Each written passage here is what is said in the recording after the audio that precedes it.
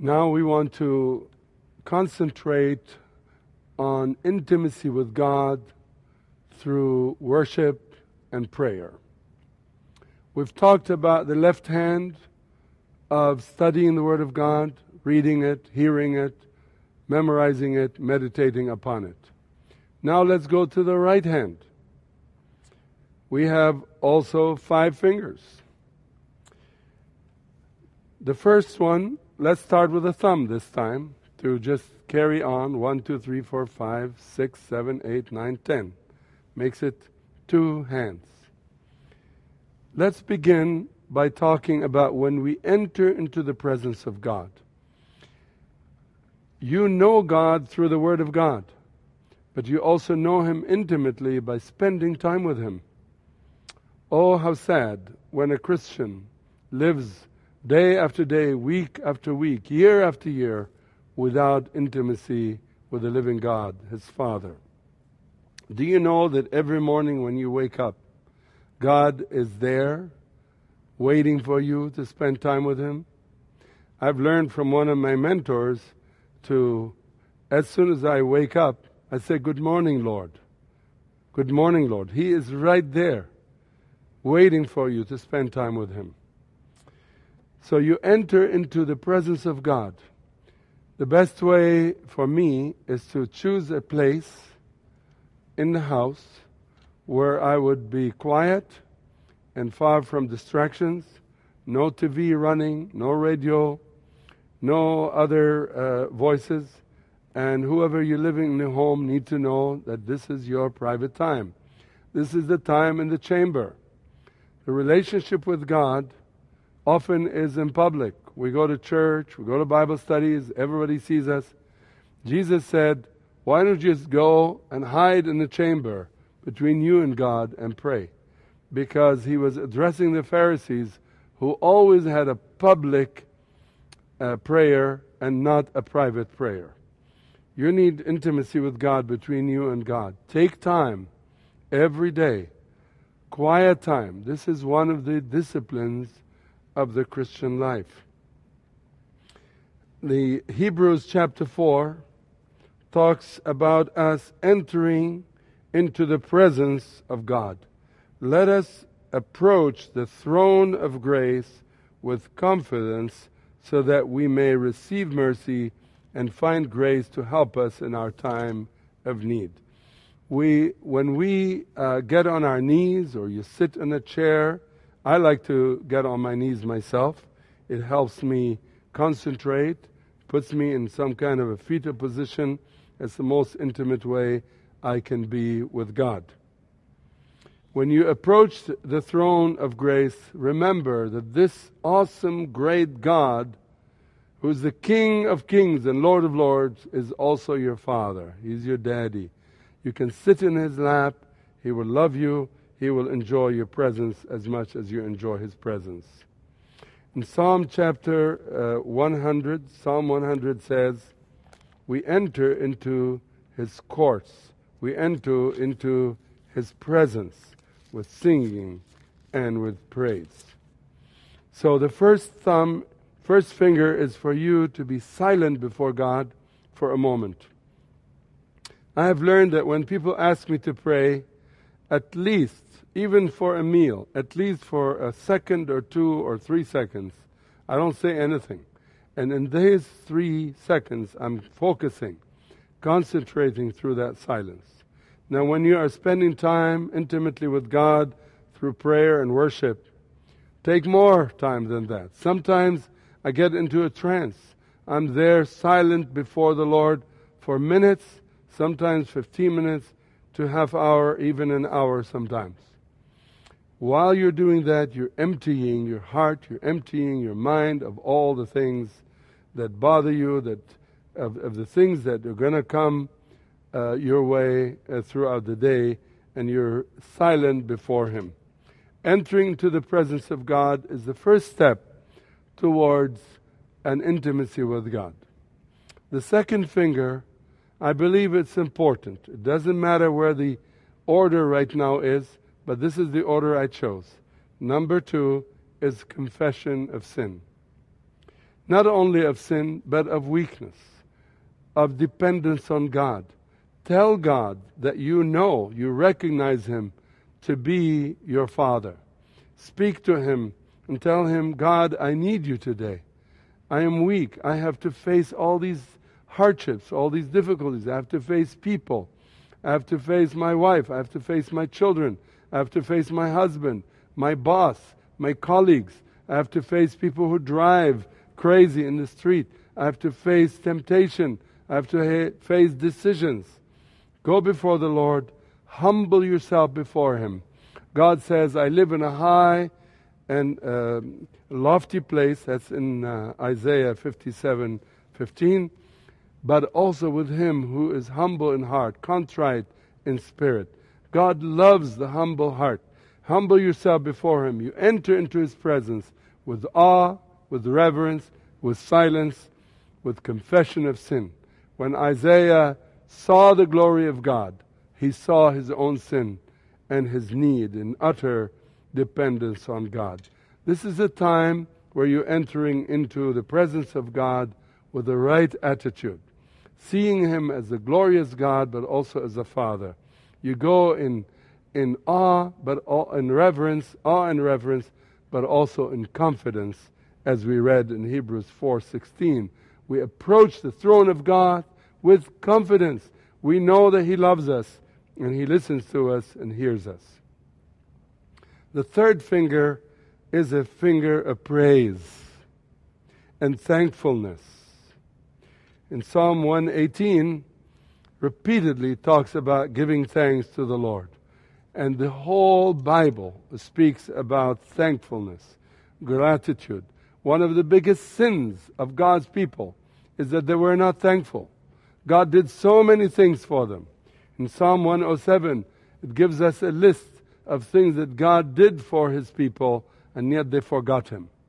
They were not thankful in their hearts, and therefore they got themselves in trouble, and because of their rebellion and unthankful, ungrateful hearts. So as we come into His presence with silence, with confession of sins to be cleansed, as it says in 1 John 1:9, if we confess our sins, He is faithful and just to forgive us and cleanse us of all of our sins and righteousness. Now we are able to enter into a period of praise and thankfulness. Think of the things that God has done. It says in Psalm 103, do not forget any of His benefits. Do not forget none of His benefits. Bless the Lord, O my soul, and forget none of His benefits. Do not forget that God has given you so much blessing. Why don't you number these blessings? Mention a few of them. Thank you, Lord, for my health. Thank you for a good night's sleep. Thank you for this day. Thank you that I'm alive. Thank you for my wife. Thank you for my children. Thank you for my job. Thank you for the money that I have. Though it may be little or much, thank Him for the blessings. And then meditate on His character. Thank you, God, because you are love, you are forgiving, you are gracious, and you think of the characters of God. I have learned from George Mueller, who says that he always, when he prayed, he always opened the Bible. And sometimes this is not a Bible study, it's not a reading plan, it's just I flip through and remind myself of God. And I often in this time go to the Psalms because a lot of the characters of God mentioned in the Word of God. It says He opened the rock and water gushed out like a river. It flowed in the desert. You thank Him for how the Lord has opened the gates of heaven and given you blessings. Just turn around and see a lot of things. This is a time when you are really intimately thinking about God and His character, what He has done in your life. And you have so many reasons to praise Him. This is also a time where you can sing songs of praise. Count your blessings, name them one by one. And this is one song that I sing often. Praise Him, praise Him.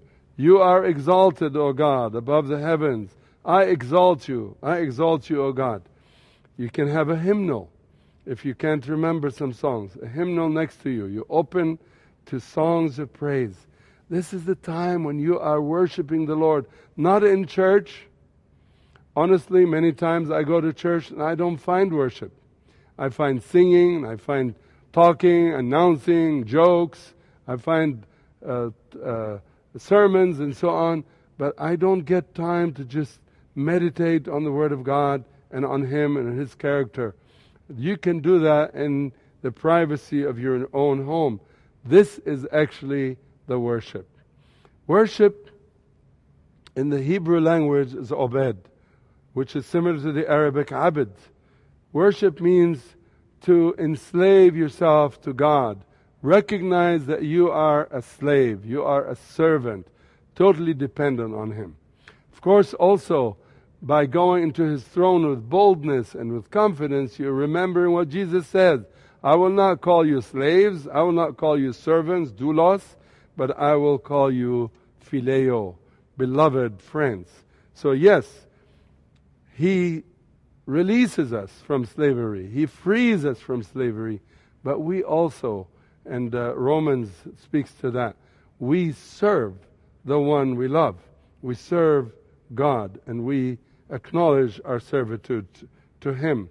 By praising Him, thanking Him, we're enamored by His beauty, by His majesty. Remind yourself of a lot of the characteristics of God through praise, through song, and through worship. This is the crux of the worship. Now, these 5 fingers I'm talking about is the intimacy through prayer and worship. We haven't gotten to prayer yet, although it's all prayer. Many people think that the only relationship you have with God when you talk to Him is to ask Him for things. Prayer is not, my friends, asking for things. Prayer is what I have just described in these 3 fingers, to be silent before Him, to meditate on Him, to focus on Him, to make Him central in your life, to confess your sin, your weakness, to acknowledge His greatness and your smallness before Him, but also to praise Him, to thank Him, to come before Him with a thankful heart. But prayer is also asking, and this, we leave that to the last 2 fingers.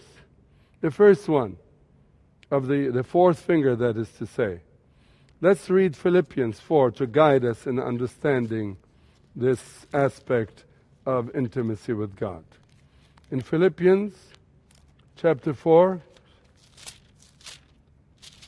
and verse 4, it says, rejoice in the Lord.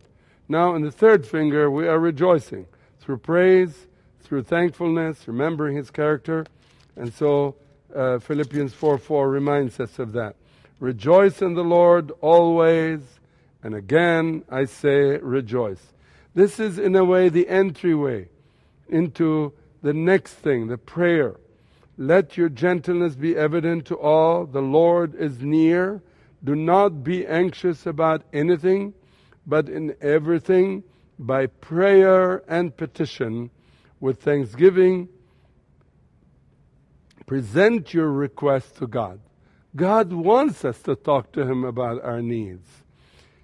Not only do we pray by asking, we pray by praise, but also with asking. He wants us to present our request to Him with a heart of thanksgiving. We're not anxious about anything, but in everything we pray with petitions. So number 4 is petition. Petition is different than intercession, which is number 5.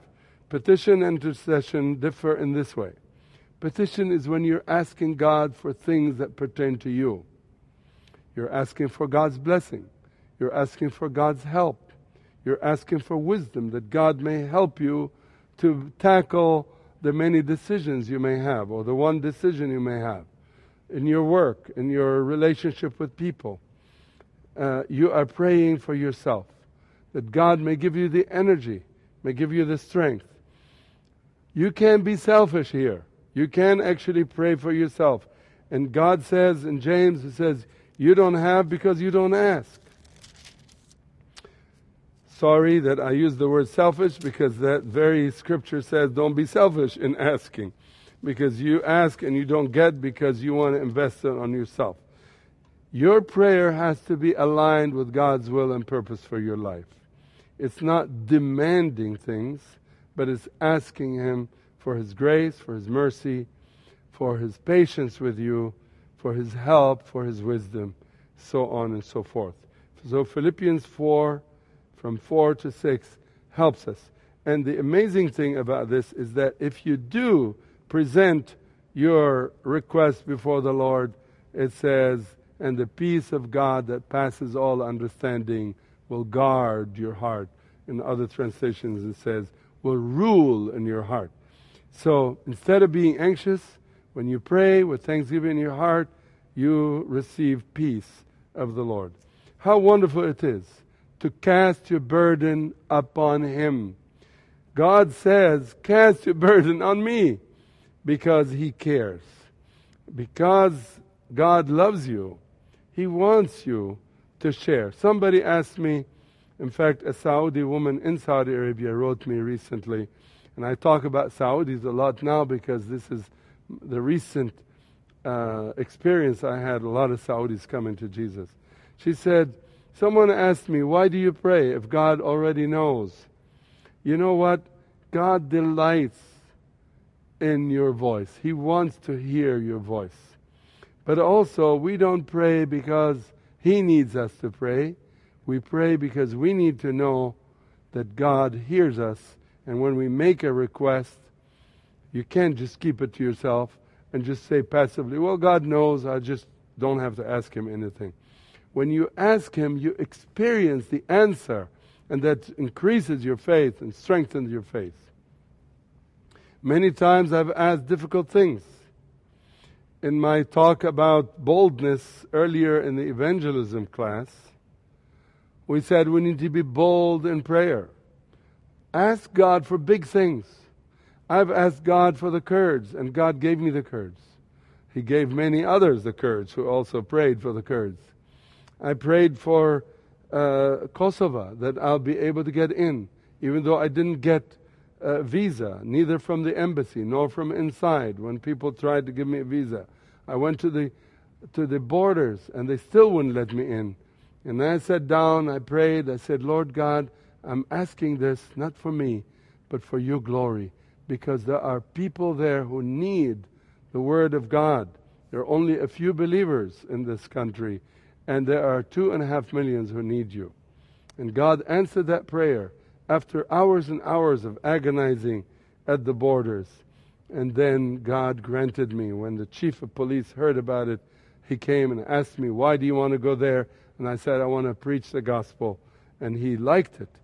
And he stamped my passport himself and let me in. Ask God for things pertaining to you, to your family, to your people, to your relatives, to your friends, to your work, things that pertain to you in your circle of influence or circle of relationships. The fifth finger is about intercession. This is very critical. Many Christians consider only themselves when they're asking God. They're only praying for themselves.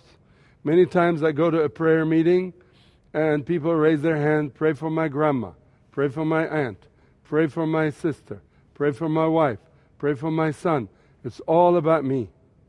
What about the world out there? Do you have a heart for the world, or is it just yourself? I believe that if you enter into intercession, God will listen to your petition even more. Because as it says in James, you ask and you don't receive because you only want to do it selfishly. God wants to hear your personal needs, and He delights in meeting those needs. And He promises to meet all of our needs according to His riches in glory. But think about other people too. In Ephesians 6, that's the famous passage that talks about the spiritual warfare.